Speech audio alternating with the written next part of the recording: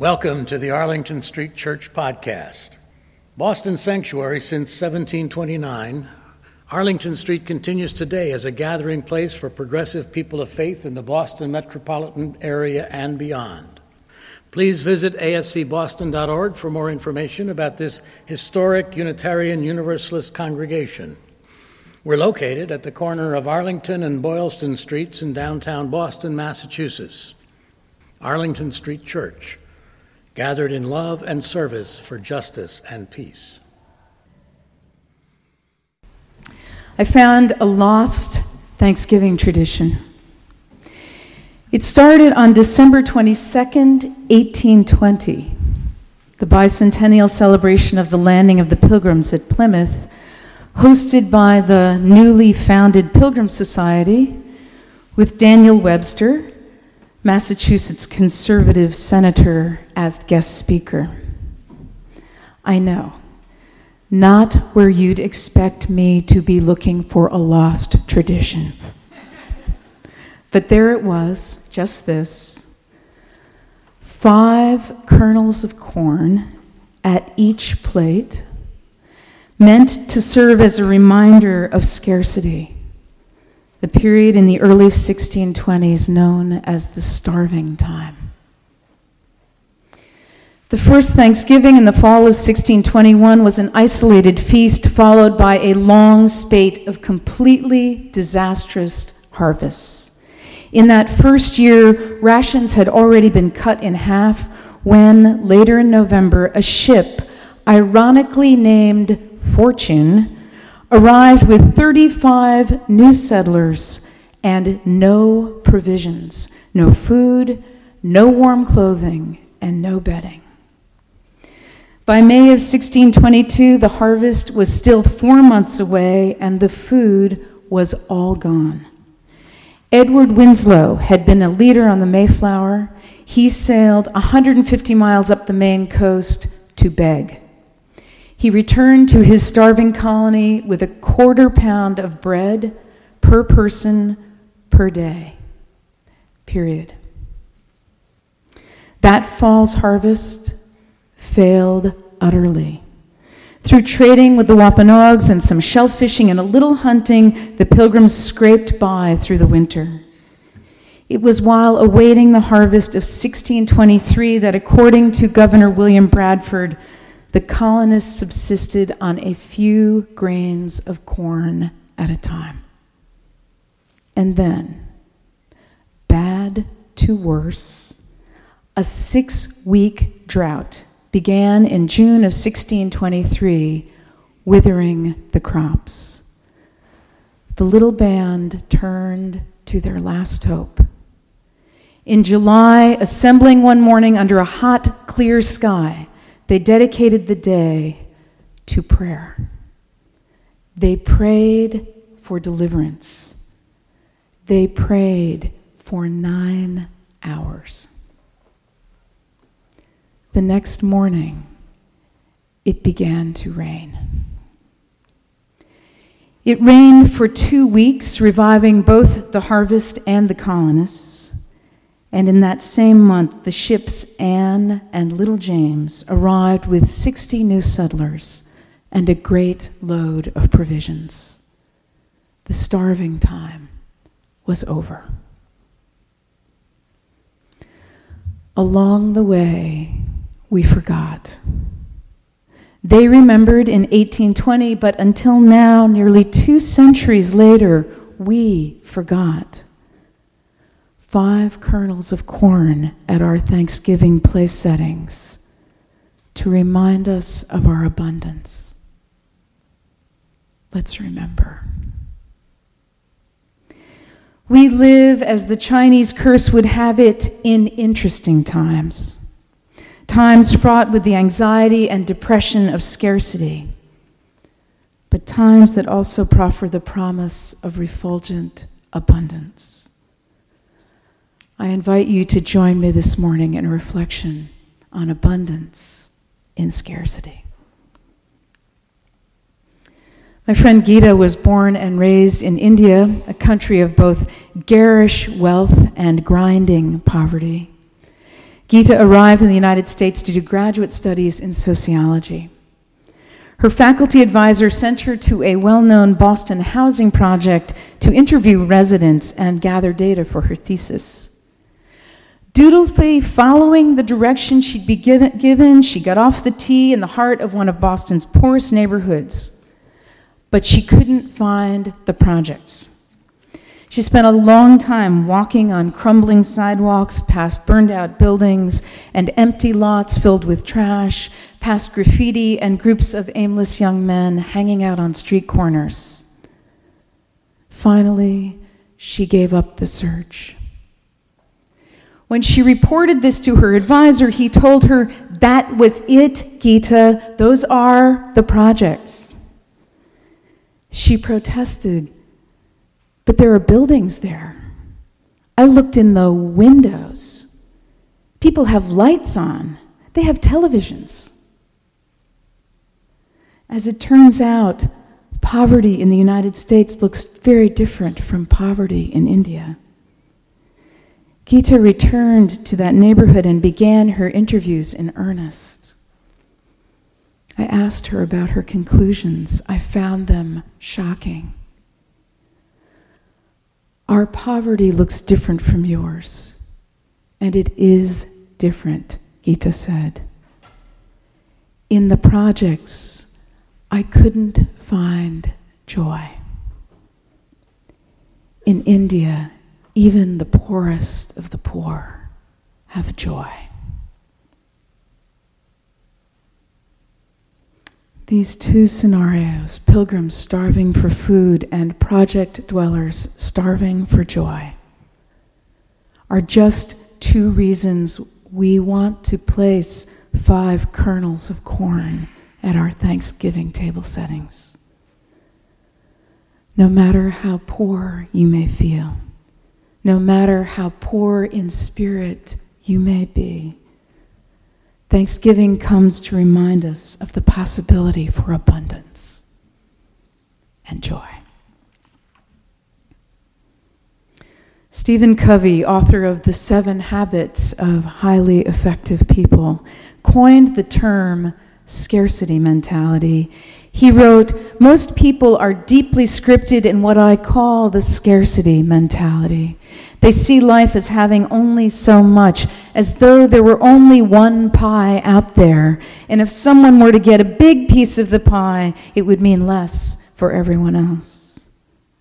The scarcity mentality, he continues, is the zero-sum paradigm of life. People with a scarcity mentality have a very difficult time sharing recognition and credit, power, or profit, even those who help in the production. They have a very hard time being genuinely happy for the success of other people. I'm compelled by the ways the scarcity mentality creates a sense of not enough, including by convincing us that having more, buying, consuming, and accumulating more stuff is some kind of stay against every manner of poverty. If we're smart and lucky, we figured out that more is not always better, that more stuff does not always equate to more joy. When you think about that for which you are most grateful, what comes to mind? First thought, best thought. Loving and being loved. Health and access to health care and medicine. Good food, nature, education. Meaningful work that isn't necessarily the job for which you're paid. Yes, at some point, our toys will make that list. But I can promise you from the experience of accompanying many people at the end of their lives that toys and the money that was accumulated to buy them are not at the top of the gratitude list. Stephen Covey also coined the term abundance mentality. He writes, the abundance mentality flows out of a deep inner sense of personal worth and security. It is the paradigm that there is plenty out there and enough to spare for everyone. It results in the sharing of prestige, of recognition, of profits, of decision-making. It opens possibilities, options, alternatives, and creativity. Abundance is what we're all going to focus, where we focus on what gets our attention and devotion. Cup half empty or half full? Donut hole or donut?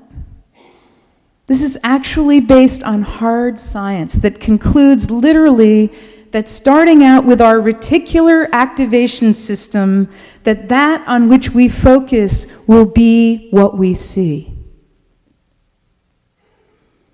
Dahani Oahu, founder of Sunray Meditation Society, is fond of reminding her students that when we're feeling poor, it's time to make a gift.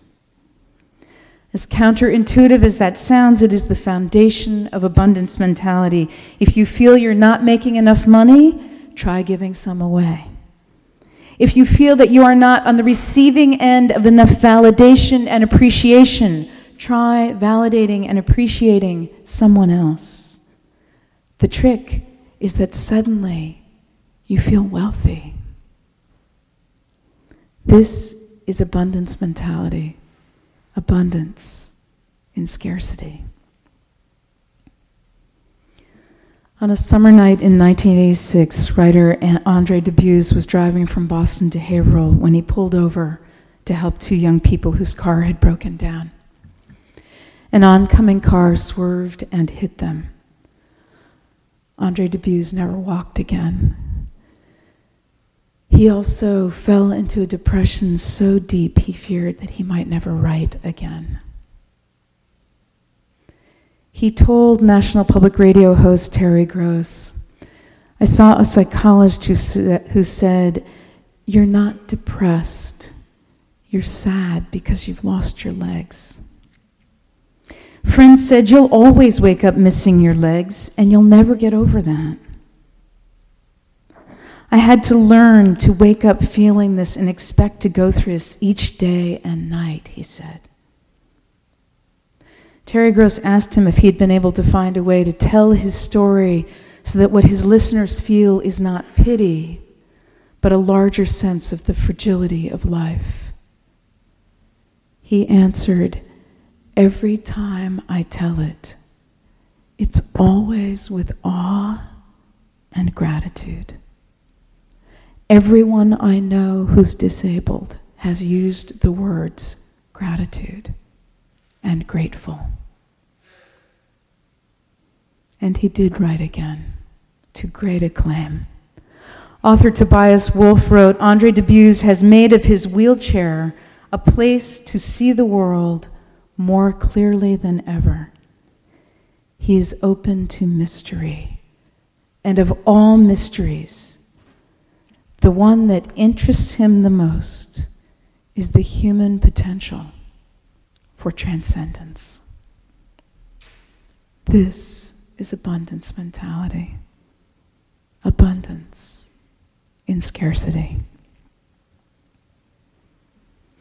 Last Sunday, I shared my favorite quote from Dr. Richard Moss. It's worth repeating now. Living through extraordinary times, he said, finally, I reached a state of resignation. I had done everything I could think to do, and all that was left was acceptance. I vowed to myself that I would live one moment at a time, and even if I knew nothing but this misery, I would learn to be grateful. This is abundance mentality. Abundance in scarcity. For many people throughout the world, for many of you, there are, as I said, these are such times. Freighted with uncertainty, fraught with anxiety, the light fading and the night threatening with no relief in sight.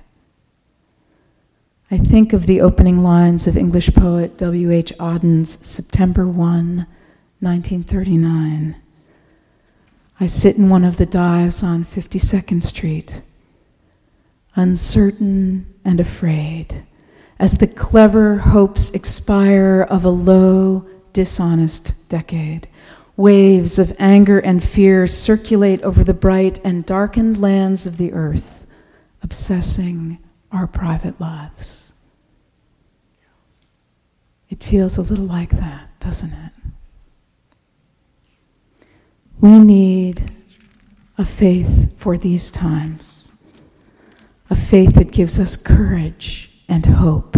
We need a saving faith, a faith deeply rooted in the power of spiritual community. Unitarian Universalism calls us to affirm the inherent worth and dignity of every being, to affirm our deep interconnectedness in the web of life. W.H. Auden's poem concludes, "No one exists alone. We must love one another or die." This beloved faith community reminds us that we are not alone and that there is abundance even in scarcity. We gather to remember that together so much is possible.